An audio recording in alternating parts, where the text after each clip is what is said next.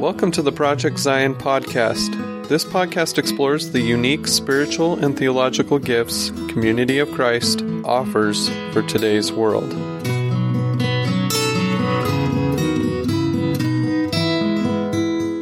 Going back to you, so you joining the RLDS, which is now Community of Christ, you weren't joining a One True Church. No, I did not see myself as joining One True Church. And from a World Church perspective, World Church wasn't even claiming that when you joined? When I joined the church, at least the denominational officers and the information and material that they were promoting from headquarters had moved beyond a single institutional One True Church. Even though a lot of the general membership would have still been in. Some of the membership are still struggling with that 40 years later. That move, the question about One True Church came up almost in the same way my questions came up when I went to Korea. Chuck Neff, Charles Neff, was a member of the 12 Apostles, and in the Is he the one that went to India? Well, yes, he's the one that eventually went to India, but his first places that he went was in the aftermath of the Korean War to both Korea and Japan. Oh, okay. And then India was about 5 years later. But when he went to Japan and Korea had a lot of Christianity already. So the questions were a little different. Japan never really has had much of a Christian influence there. And so in he went in 55 maybe, 1955. Japanese people were saying, well, we don't care. The only literature we had was, we're not the Mormons and this is why we're true and they're not. The Japanese are saying, well, okay, fine, but what is Christianity and why is that important? And so Chuck Neff began this early on, raising the questions with other church leaders saying, well, we don't have a message. We need a message there. Right. Like, how beneficial is this missionary work? Right. Does this story of Joseph Smith in New York even relate to people, right, let alone Christianity? Does Jesus Christ relate to right, these people? Yeah. So that evolved, with his work in Asia. And so Japan and Korea and India were the three Asian areas where Neff worked over a period of 10 or more years. Evolved in the late 60s to a series of 1967, I think, there was the 12 and the presidency got together and did some studies about, what is the church all about, and in a global context, what is our message? That they had a seminar, and out of that seminar came a whole rethinking of, well, then what are the basic beliefs of the church? And using what the LDS call the Articles of Faith as kind of a starting point. And, well, okay, we believe in God the Father, God the Eternal Father, His Son Jesus Christ, and the Holy Spirit, Holy Ghost. Well, what does that mean for us? And so they ended up with a 19-point, very voluminous theological study of those basic ideas of faith and explored them deeply. And those were published in the Saints Herald serially, and then in 1970 as a book called Exploring the Faith. It missed the audience. It was written in very high-level graduate school sort of jargony. They were papers that would be something you might write in a graduate school theological study. And so the bulk of the audience of the church it was over the tops of their heads. Didn't influence them much. I mean, they knew things were shifting and things were changing, and that all became the underpinnings of curriculum and whatever development that was being issued. But even I read that book early on, and I don't consider myself, necessarily super well educated, but I've done a lot of reading and study, and I have a hard time reading and understanding that book. It's like, gee, could you have chosen harder vocabulary and longer sentences? Right. I prefer to try and be as direct as possible. But anyway, it still had a hard time trickling down into the masses of the church in the United States and the English-speaking world, because most other language groups don't even have access to the material.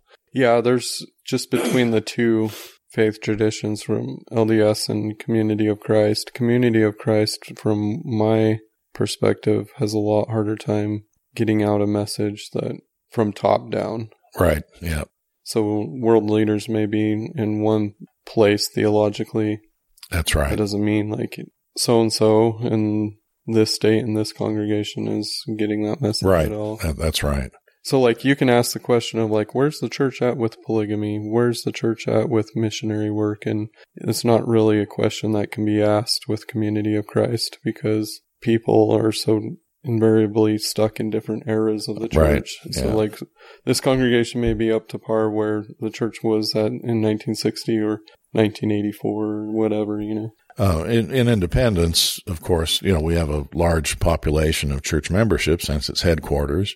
There's probably 30 or 40 congregations in the metropolitan area of, the eastern Jackson County. And almost every congregation has a different personality. The congregation that I attend regularly is somewhat liberal, but not fully liberal. I mean, there's still a spectrum of people there. There's a congregation kind of on the opposite side of Independence.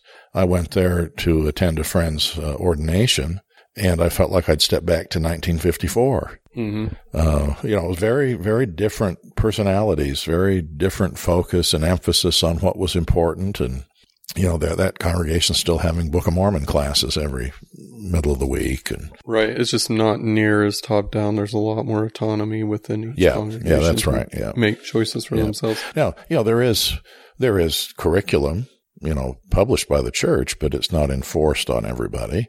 Yeah, just to follow the liturgical calendar. Yeah, following the liturgical calendar. And you know, I've been part of composing a lot of that material in the time that I worked for the church, and I think there's some good material there. But you know, there are some people where that's, you know, they're beyond that level of wanting to study something, and it's, you know, it's kind of hard to write one thing fits all in a Community of Christ context. So you served throughout the 90s in Asia.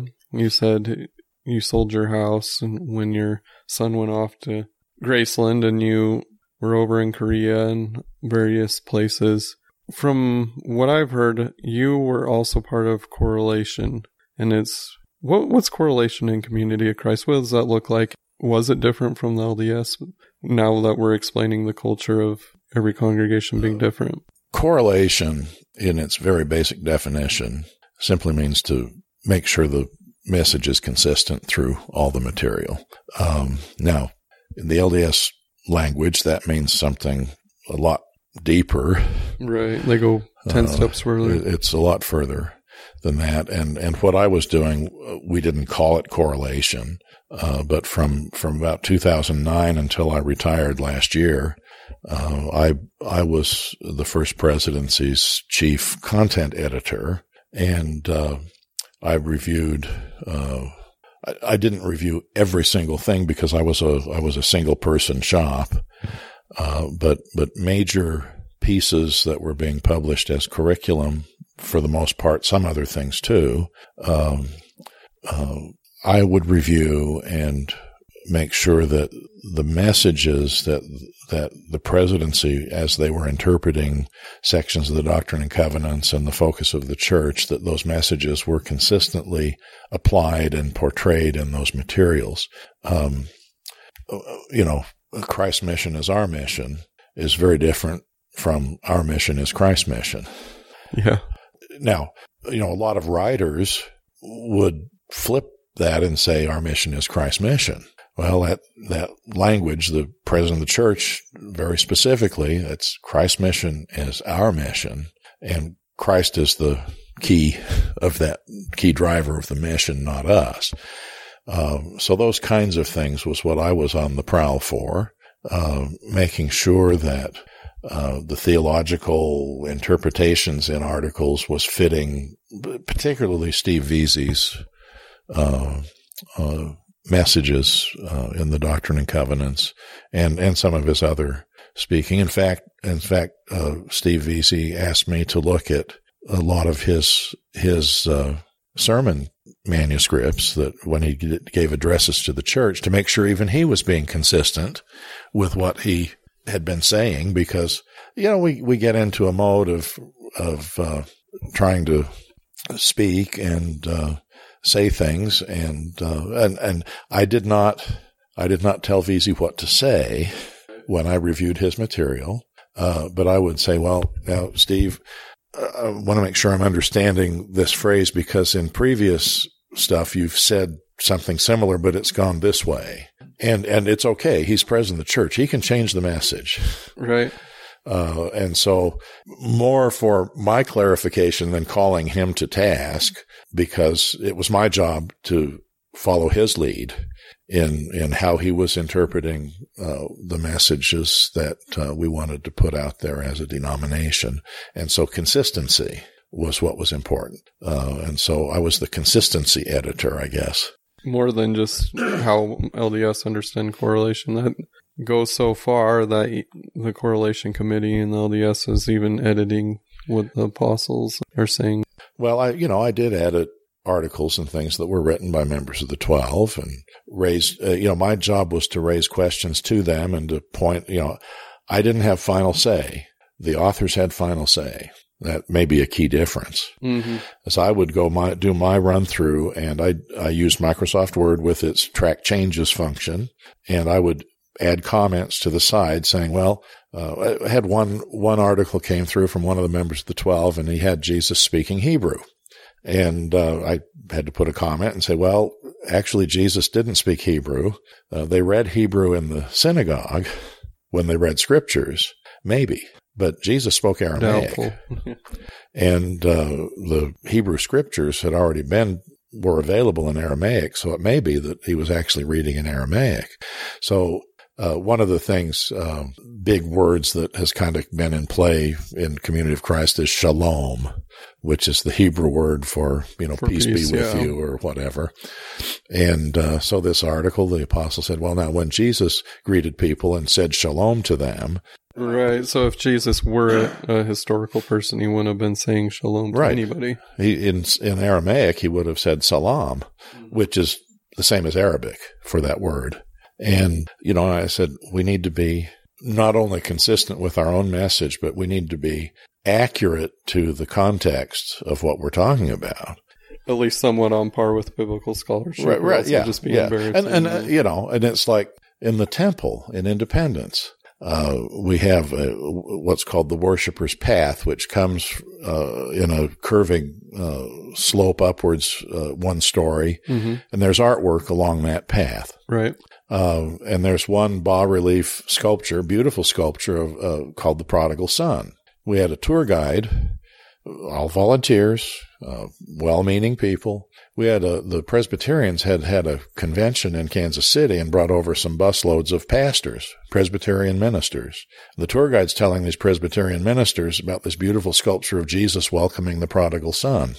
Oh, no. Well, those are the kinds of things that I was on the lookout for.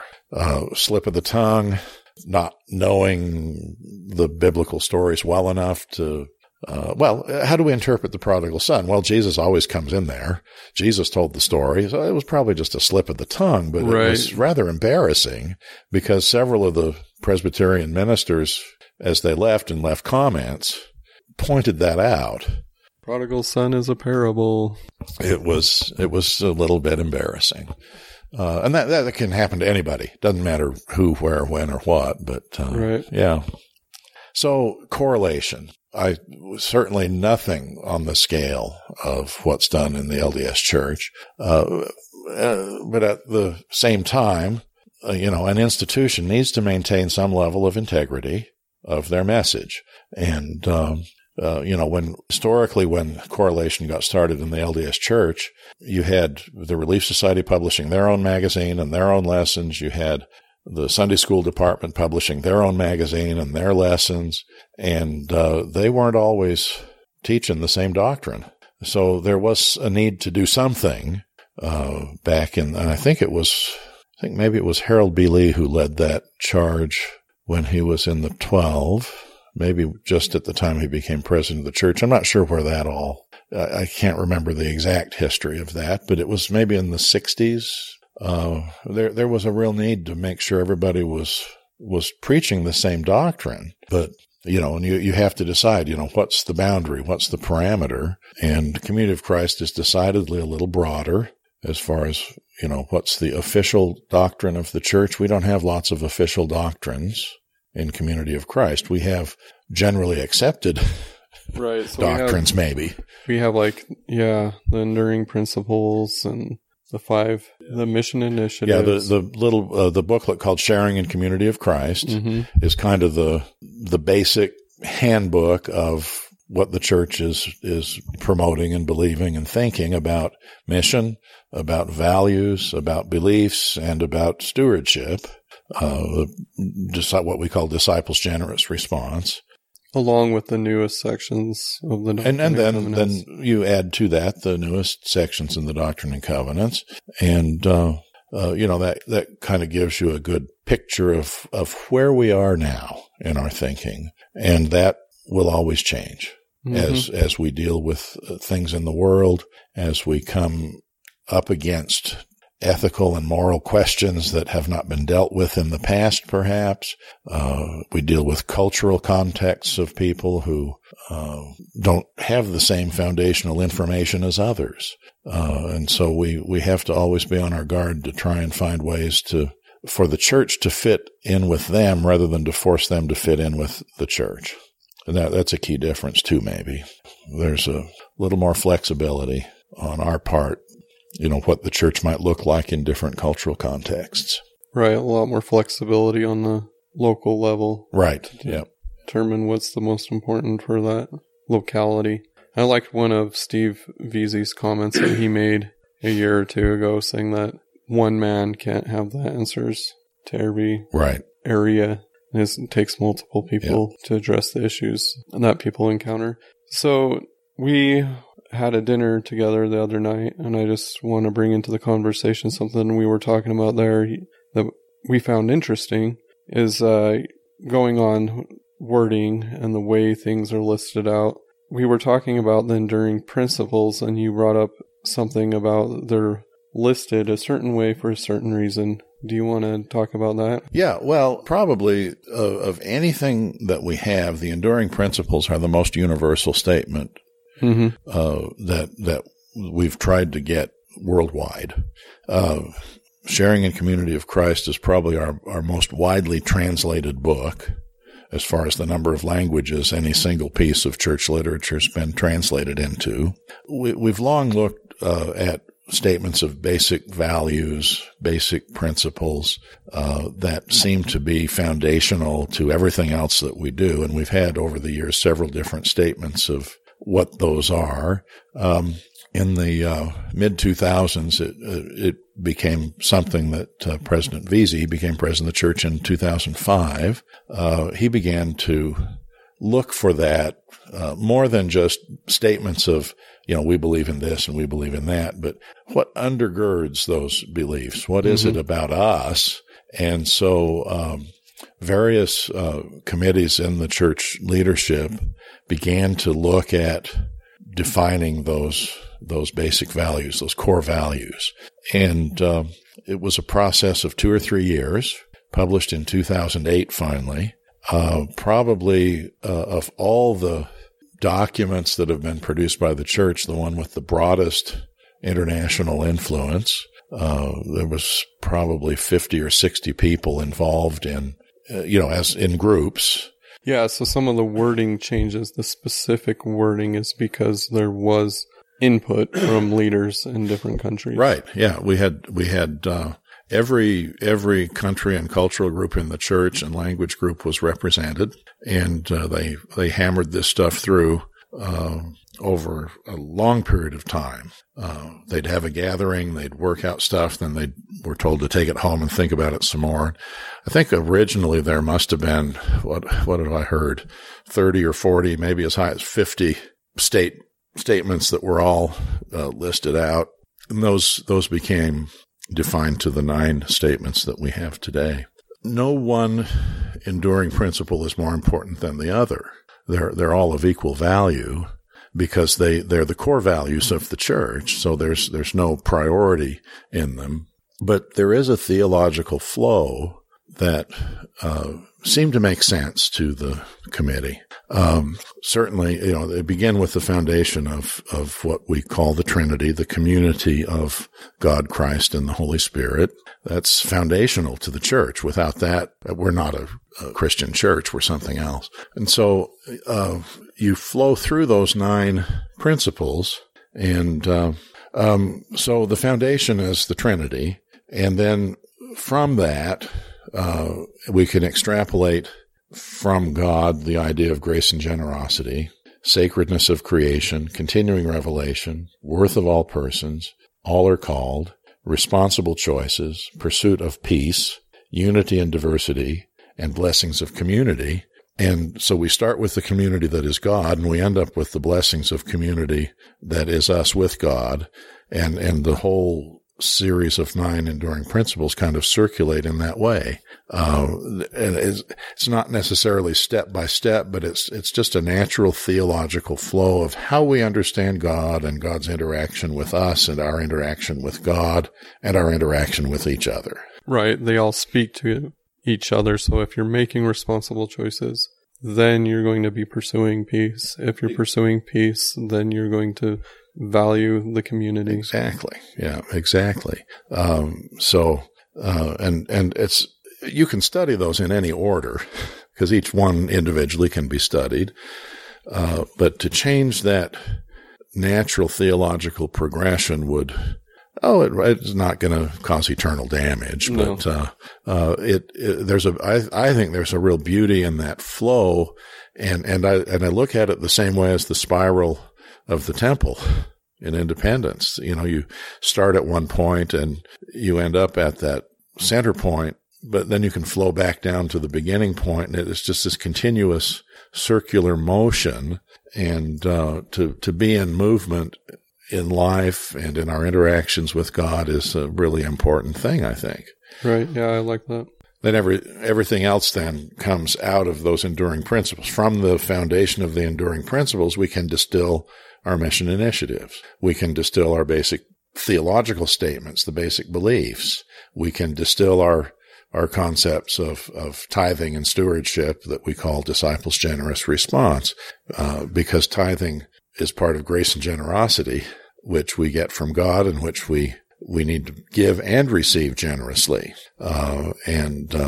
So for me, I think this statement of enduring principles is probably the single most important document that we've had in the church, maybe since Joseph Smith composed the Articles of Faith. I don't know. Hard to argue, but I can see that for sure. Yeah. So you've had this book, and this is going to have a new edition come out through Cofford Books, Divergent Paths of the Restoration. And this goes all the way back to your seminary days. Do you want to talk about this book that you have? Yeah. Well, I did these 4 papers in seminary, 4-term papers, RLDS, Community of Christ, or Church of Christ on the Temple lot. Then I decided, well, I better balance this and do one on the LDS Church. And then I came up with what then was I thought it was a long list, but it turns out it was a rather brief list of 50 other expressions of the movement, some full-blown denominational organizations, some not quite. So I got to BYU in my freshman year and met up with a guy that was a church history nut like myself, and he said, "Oh gosh, you ought to take that list of 50 others and expand that out." And so during my freshman year, when I wasn't studying for all of my heavy-duty courses, I was over at the library sifting through the special collections section on all those different groups. And in the spring of my freshman year, this local publisher published the first edition of Divergent Paths of the Restoration. It was April or May of 75. And, it's now the 4th edition was published 25 years ago, so it's really out of date. The first 3 editions had somewhere in the neighborhood of about 180 that I had cataloged. Some, again, full-blown denominational structure, some single congregational structure, some individuals who were promoting a particular viewpoint that didn't fit, with any of those organizations. And now on to the struggle of something that's not organized at all. Right. Still expression. Right. Some expression, yeah. And so over the intervening years since that fourth edition was published, I was in Asia for many years and just was accumulating all this data and information, but finally began to distill it into written form. And so I've just this summer finished the manuscript for the fifth edition of Divergent Paths of the Restoration, and it has almost 500 expressions cataloged. Oh, wow. So from the fourth edition cataloged 180. It's more than doubled since the fourth edition. And the manuscript size is also, it's kind of a publishing quandary. It's 900 pages single-spaced. Oh, wow. And that translates into probably at least 750 printed pages in a book, which is too big for a single volume. That's quite the tome. And it's too big for a single volume simply because of binding restrictions and the integrity of a book binding. So that's a real problem.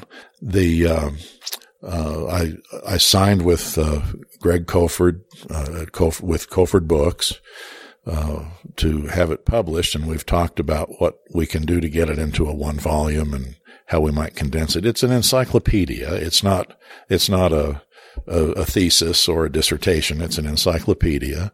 And it has a full-on numbering system, right? And there's a numbering system that's basically a decimal point outline system. Just to track it out. You have 1.0 as your first, which used to be on the other system would be Roman numeral 1. Mm-hmm.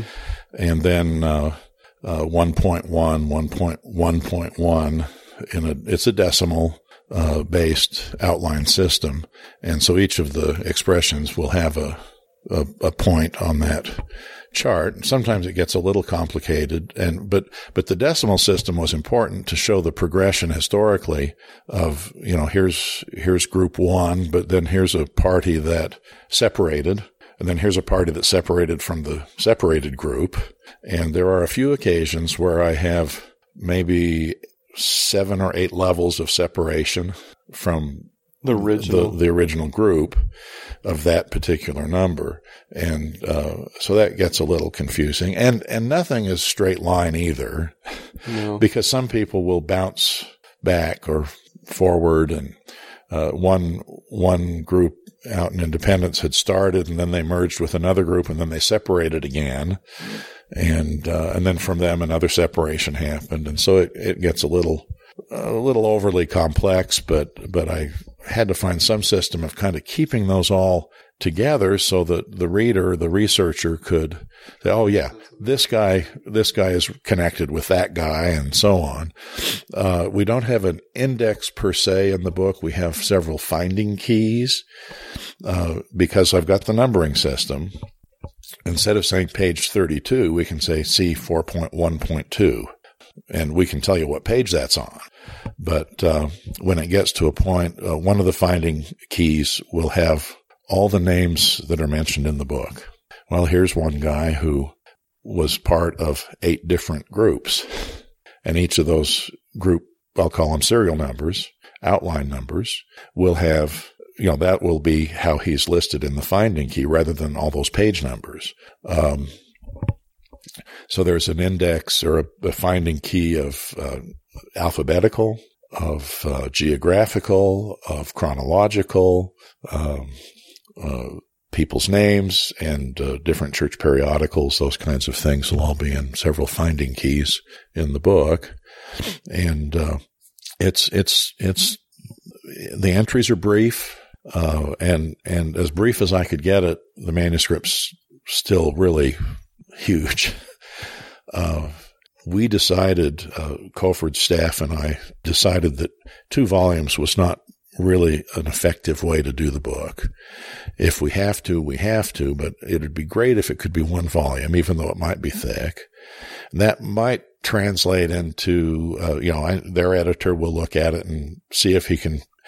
We figure we only need to cut about 80 manuscript pages out of it to get it into one volume. So he's going to look, read through the manuscript very carefully and find places where maybe I've spent way too much time listing basic beliefs of a group, or whatever, and make some suggestions as to where we might cut. We're also considering doing a little bit smaller type than a normal book, simply because it is a reference book. And that has pros and cons. But there is so much variety of expressions of the original movement out there. And I've tried, I know that I don't have a complete catalog of everything that's on the internet. That stuff comes and goes so fast sometimes. And it's also hard to verify if it's legit. Yeah. It used to be anybody, with a little bit of money could go to a printer and have something printed. And then we had the advent of photocopiers, and then all kinds of people could just print their own stuff. And then we had the advent of the internet, which has even expanded that even more, because you don't even have to pay for paper. At the photocopy shop, you can just set up a website or a blog and create your own church. And there are a number of those, in the book that I've cataloged. And if I can put a geographical location and a name to the person who's promoting it, that tends to be a little more legitimate, even if it's just a single person who's promoting a proto-church. I'd like to have a church that does this, and this is the name I'd like it to be, but admittedly, I'm the only member so far.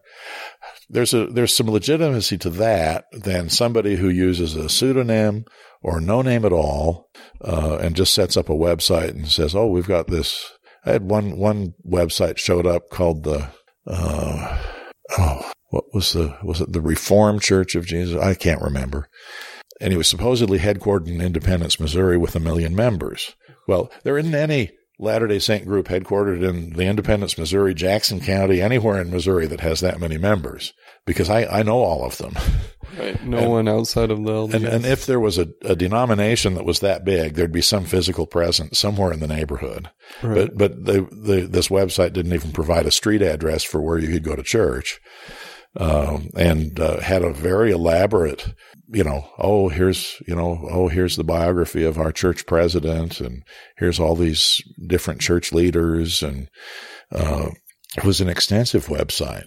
Well, I've put it in a category that says unverifiable. I don't want to call it a fraud, because I can't go and print with that.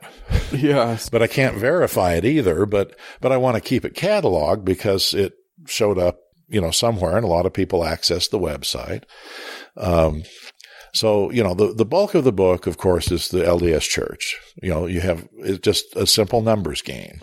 You have more members, you're going to have more possible separations that separate out, expressions that separate out from that. And so, that's that one section of the book that has all the LDS derived expressions is 350 pages out of that 900 pages. So there's a section on the original church, the first original church, which is 1.0. That's okay. Joseph Smith. And then there's section 2, which is the second expression of the original church, which was led by Sidney Rigdon and Brigham Young for just a few weeks. And then section 3 becomes James Strang. Historically, he was the first one to organize and call himself a prophet. Sidney Rigdon's right behind that. Okay. But the main expressions then there's 6 main expressions of the original church that survived into the 20th century and now the 21st century. And so that's James Strang, Brigham Young, Joseph Smith III, William Bickerton, Granville Hedrick, and Alpheus Cutler. Okay, right. And so those are the 6 main denominational expressions that came out of the original, that survived the milieu of what I've what historians are calling the fragmentation era, which runs from about from the time of Joseph Smith's death until perhaps the mid 1860s or a little later, where people were still seeking and searching and looking, and there were just, literally hundreds of expressions, emerged. And today there's still about 120 expressions that are extant. Again, the LDS Church, Community of Christ are the two biggest. After that, you would have, and I'll lump them all together, the fundamentalist Mormons. Right, the ones practicing polygamy. And the ones practicing polygamy, yeah. Now, but then there are several groups of those that are listed separately. Then the William Bickerton Church of Jesus Christ in Monongahela, Pennsylvania, is one of the next ones. Then maybe the Church of Christ Temple Lot is the next one in size, but in phenomenally smaller. Community of Christ has about 200,000 members. All the fundamentalist Mormon groups combined might have about 50,000 or 60,000. It's really hard to tell. It's hard to really get that. And if I broke those into the separate denominational groups, they'd be further down the list. The Bickerton, William Bickerton's Church of Jesus Christ at Monongahela, Pennsylvania has about 25 to 30,000. Church of Christ Temple Lot has somewhere around 8,000. The Alpheus Cutler's Church has about 12. So, there's big gaps as you go down that list in numbers. So, the LDS Church comprises the biggest, the section of the book just because the numbers. Anytime you have 1,000 people, you're going to have one or two that are going to have a different idea. Just a matter of statistics. But I want to bring that back to Joseph Smith because I find this whole conversation so fascinating because Joseph Smith was deeply troubled by sectarianism of, man, this is confusing. What of all this could even possibly be true when everybody's opinion differs so much? And he wanted to create a church to end all churches. Right. A church that ended sectarian strife. And all he did through the movement is create a whole slew of more expressions of Christianity. Some more traditionally Christian than others. Right. Yeah. The idea of unity or uniformity is just simply anti-human. Anti-human nature. It is. Yeah. Now, Community of Christ has struggled to try one of the enduring principles being unity and diversity. Right. The diversity isn't just race and language, but also diversity in how you approach basic beliefs, basic theology. Right, where somebody is at in their understanding. It's really tough to do. Because when I go to a Sunday school class and somebody says something that's way out of where I'm at, and I start to challenge them, well, then people start taking sides. I mean, that's just human nature. Yep. Well, no, I think he's wrong. I agree with him. Or no, I agree with her. And, we see that in the American political divide these days. There's not just two major political parties, but you've got subsets of those political parties that probably fill up a whole book if I were to write the divergent paths of the American political system. Exactly. So it's human nature to form an opinion. And the Community of Christ has tried really hard to at least have broad boundaries where we can allow for a lot of that diversity of thinking, but even then there's a limit to institutional integrity. Right. I don't know what we would do if one of the apostles suddenly declared himself to be an atheist and no longer believed in God and was going to refuse to invite people to Christ. I mean, how can we be that diverse in our opinion? The question would come up if it happened, I guess. The question would come up if it happened. The question came up in the 1920s, mid-1920s. The president of the church at that time put forth some legislation for the conference to consider that vested in the first presidency the final say-so on the direction of the church. Well, that became known by, for the time, what was really an unfortunate nickname, Supreme Directional Control. That's worse than correlation. Uh-huh. Yeah. And a member of the bishopric and 2 of the apostles left the church in opposition to that and founded another anti-denomination. And they eventually became reconciled and came back in and were reinstated to their offices. At least one of them was. And so obviously then the boundaries were a little tighter. We can openly disagree these days. There's a document that explains how we deal with what we call faithful disagreement, that kind of outlines, how to keep the peace and still have this disagreement. But it's human nature. The same, put 1,000 people in a room and you're not going to get a uniform response to practically anything. It's hard to do, hold space out for somebody else that you're philosophically so different from each other. But it's just something that you have to ask yourself, do we seek unity through uniformity, or can we hold out space for people to be authentic enough to at least express that, I'm not exactly on the same page. I was in Los Angeles in the late 80s, early 90s, and we confronted that directly with women in the priesthood. We had one congregation that they weren't preaching against the church. They were just holding out, saying, we just don't have a testimony that that's what ought to be done. Okay. And so we don't want any female people coming to preach from the stake officers, from the area officers. And if they come, many of us won't show up to church because we go to a conference, and if we have communion and our row happens to be served by a woman, we won't take communion. But they weren't carrying a chip on their shoulders. They were just saying, we don't have a testimony of it. We choose not to participate in that. And we were able to retain them in the bounds of the fellowship, where so many others were leaving because they were in jurisdictions perhaps where the leadership was not quite so amenable. But I have to give this congregational leader, their leaders and members, credit too, because they weren't denouncing the denomination vocally and aggressively. So it was a two-sided thing, but we maintained peace for many years. And, I had a good rapport with folks in that congregation, as did several of the others of the stake officers at the time.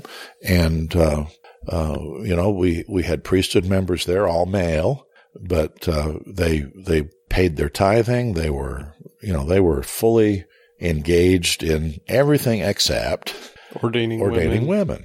And participating with women. And participating with that. And I count that as one of the great successes of our leadership team, was to be able to do that. And that congregation too, to be willing to maintain unity in spite of the fact we were not uniform. So I think that's a good example of how it can be if everybody's willing to. It has to go both ways. It has to go both ways. Yeah. And neither party was demanding it had to be our way or the highway. Now that the stake president at the time was feeling that way, everybody has to do this. And, several of us in the stake leadership said, well, now, wait a minute. Why? Does one congregation have to comply if the leadership, because the priesthood calls are given through done by the pastor of the congregation. If I'm pastor and I don't have any testimony that so-and-so should be called to the priesthood, I'm not going to put in a call for them. I'm not going to put the paperwork through the system. You can't come and impose that on me. That's not our way in the community of Christ. Other areas of the church in the U.S. were not so successful. And there's still a lot of hurt feelings and pain out there 30 years later or so, which is really sad. That's, everybody was trying to do their best, but. Yeah, definitely an understatement.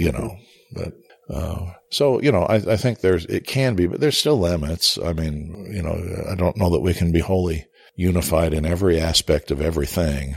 Maybe that enduring principle is more of we value that, but it's a big goal kind of a thing. This is kind of what brings us together. This would be ideal if we could achieve it. So when is your book coming out? Is there a time frame? At this point, the editor still has to get through it. He won't do that till after the first of the year. Look for it sometime 2018. If it's next year, it'll be late in the year. My guess is it'll be 2019. Okay. But the book's already out of date, even before the editor looks at it, simply because those things keep processing and progressing and people keep having new ideas. The one value we have is that we've put it on a cloud thing so that whatever, I can still be updating and adding to it, while we're in process. And, so we'll do that up to a point. There'll be a point where we have to say, no, we've got to go to typesetting. But for the next couple of months, we can still keep a little bit of updating going on. And through it all, you've, from what I've heard, become friends with one of these expressions of faith so well that you're kind of the liaison to them. Which group is this? I'm blessed to be on friendly terms with Alphaeus Cutler's Church of Jesus Christ. Fine group of people, small group of people. There's only maybe 10 or so on Sundays at church. They're in Independence. They're all cousins, two families basically that have survived the century and a half or so. Good people, hardworking people. They try to live as much as possible with some mixed marriages, all things in common, where once their houses are free and clear of mortgage, they donate them to the church, and they live in those houses until they die, and church takes care of things. But became good friends with their previous president, Stan Whiting, and when he passed away a few years ago, they asked me to do his funeral. I can't even take communion when I go to this church because that's their tradition. And that's okay. I don't mind not being able to do that. And they feel bad because they like me. And so I try not to show up to church on Communion Sunday, which they do once a month, just so we can alleviate those awkwardness. Yeah. But they asked me if I would please do the funeral for their president and prophet. And in the process of that, I think we became even closer in our friendship and Christian fellowship. Wonderful people. I was honored and blessed by being able to take part in that and provide pastoral ministry to not just the widow and her family, but the whole church, because they're all cousins. Yeah. And a rich blessing to know those people and to be have shared some of those scenes of normal human life and existence. But through all of that, I've gotten to know lots of different church leaders, presidents, and prophets, and apostles from many different perspectives. Have 2 or 3 leaders of the William Bickerton group that I've been on good terms with. Fred Larson of the Remnant Church in Independence is I consider him a good friend. The list of those folks is really long there. So that's been a rich experience. And I've tried in the book to be honest and as objective as possible in presenting their stories. I hope I've worked hard. There's no apologetics in there. I'm not promoting one church over the other. Some of these folks are saying, "Oh, do you really have to put us in your book?" We're just so embarrassed that the church has been broken up and is split up into so many. And saying, well, it is what it is, and you can choose to be embarrassed about it, or you can choose to revel in the diversity and say, "Wow, look at all of this variety of expressions that came out of a teenage boy going into a grove of trees saying, 'What should I do? Where does my faith journey take me? Which church is right?'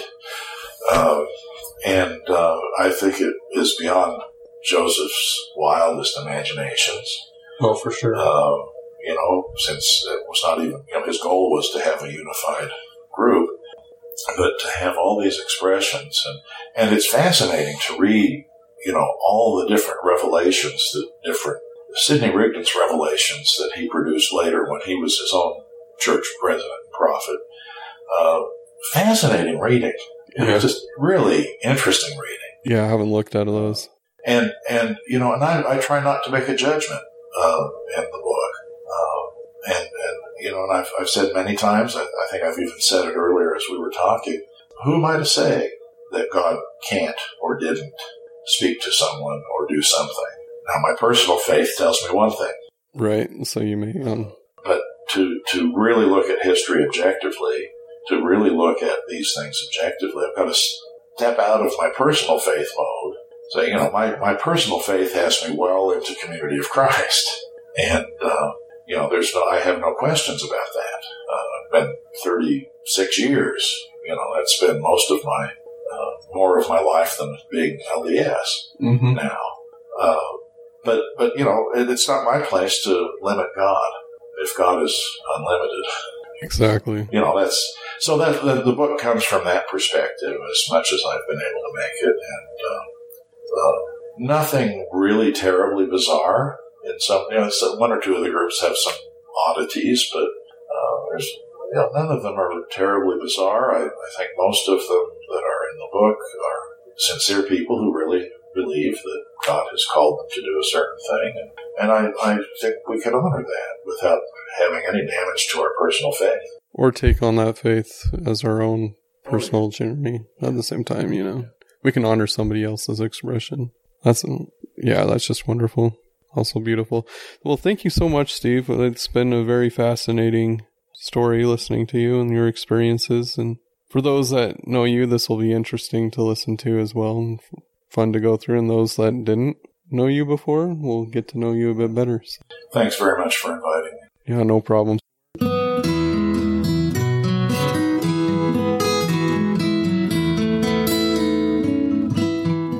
Thanks for listening to Project Zion Podcast. Subscribe to our podcast on Apple Podcast, Stitcher, or whatever podcast streaming service you use, and while you are there, give us a 5-star rating. Project Zion Podcast is sponsored by Latter-day Seeker Ministries of Community of Christ. The views and opinions expressed in this episode are of those speaking and do not necessarily reflect the official policy or position of Latter-day Seeker Ministries or Community of Christ.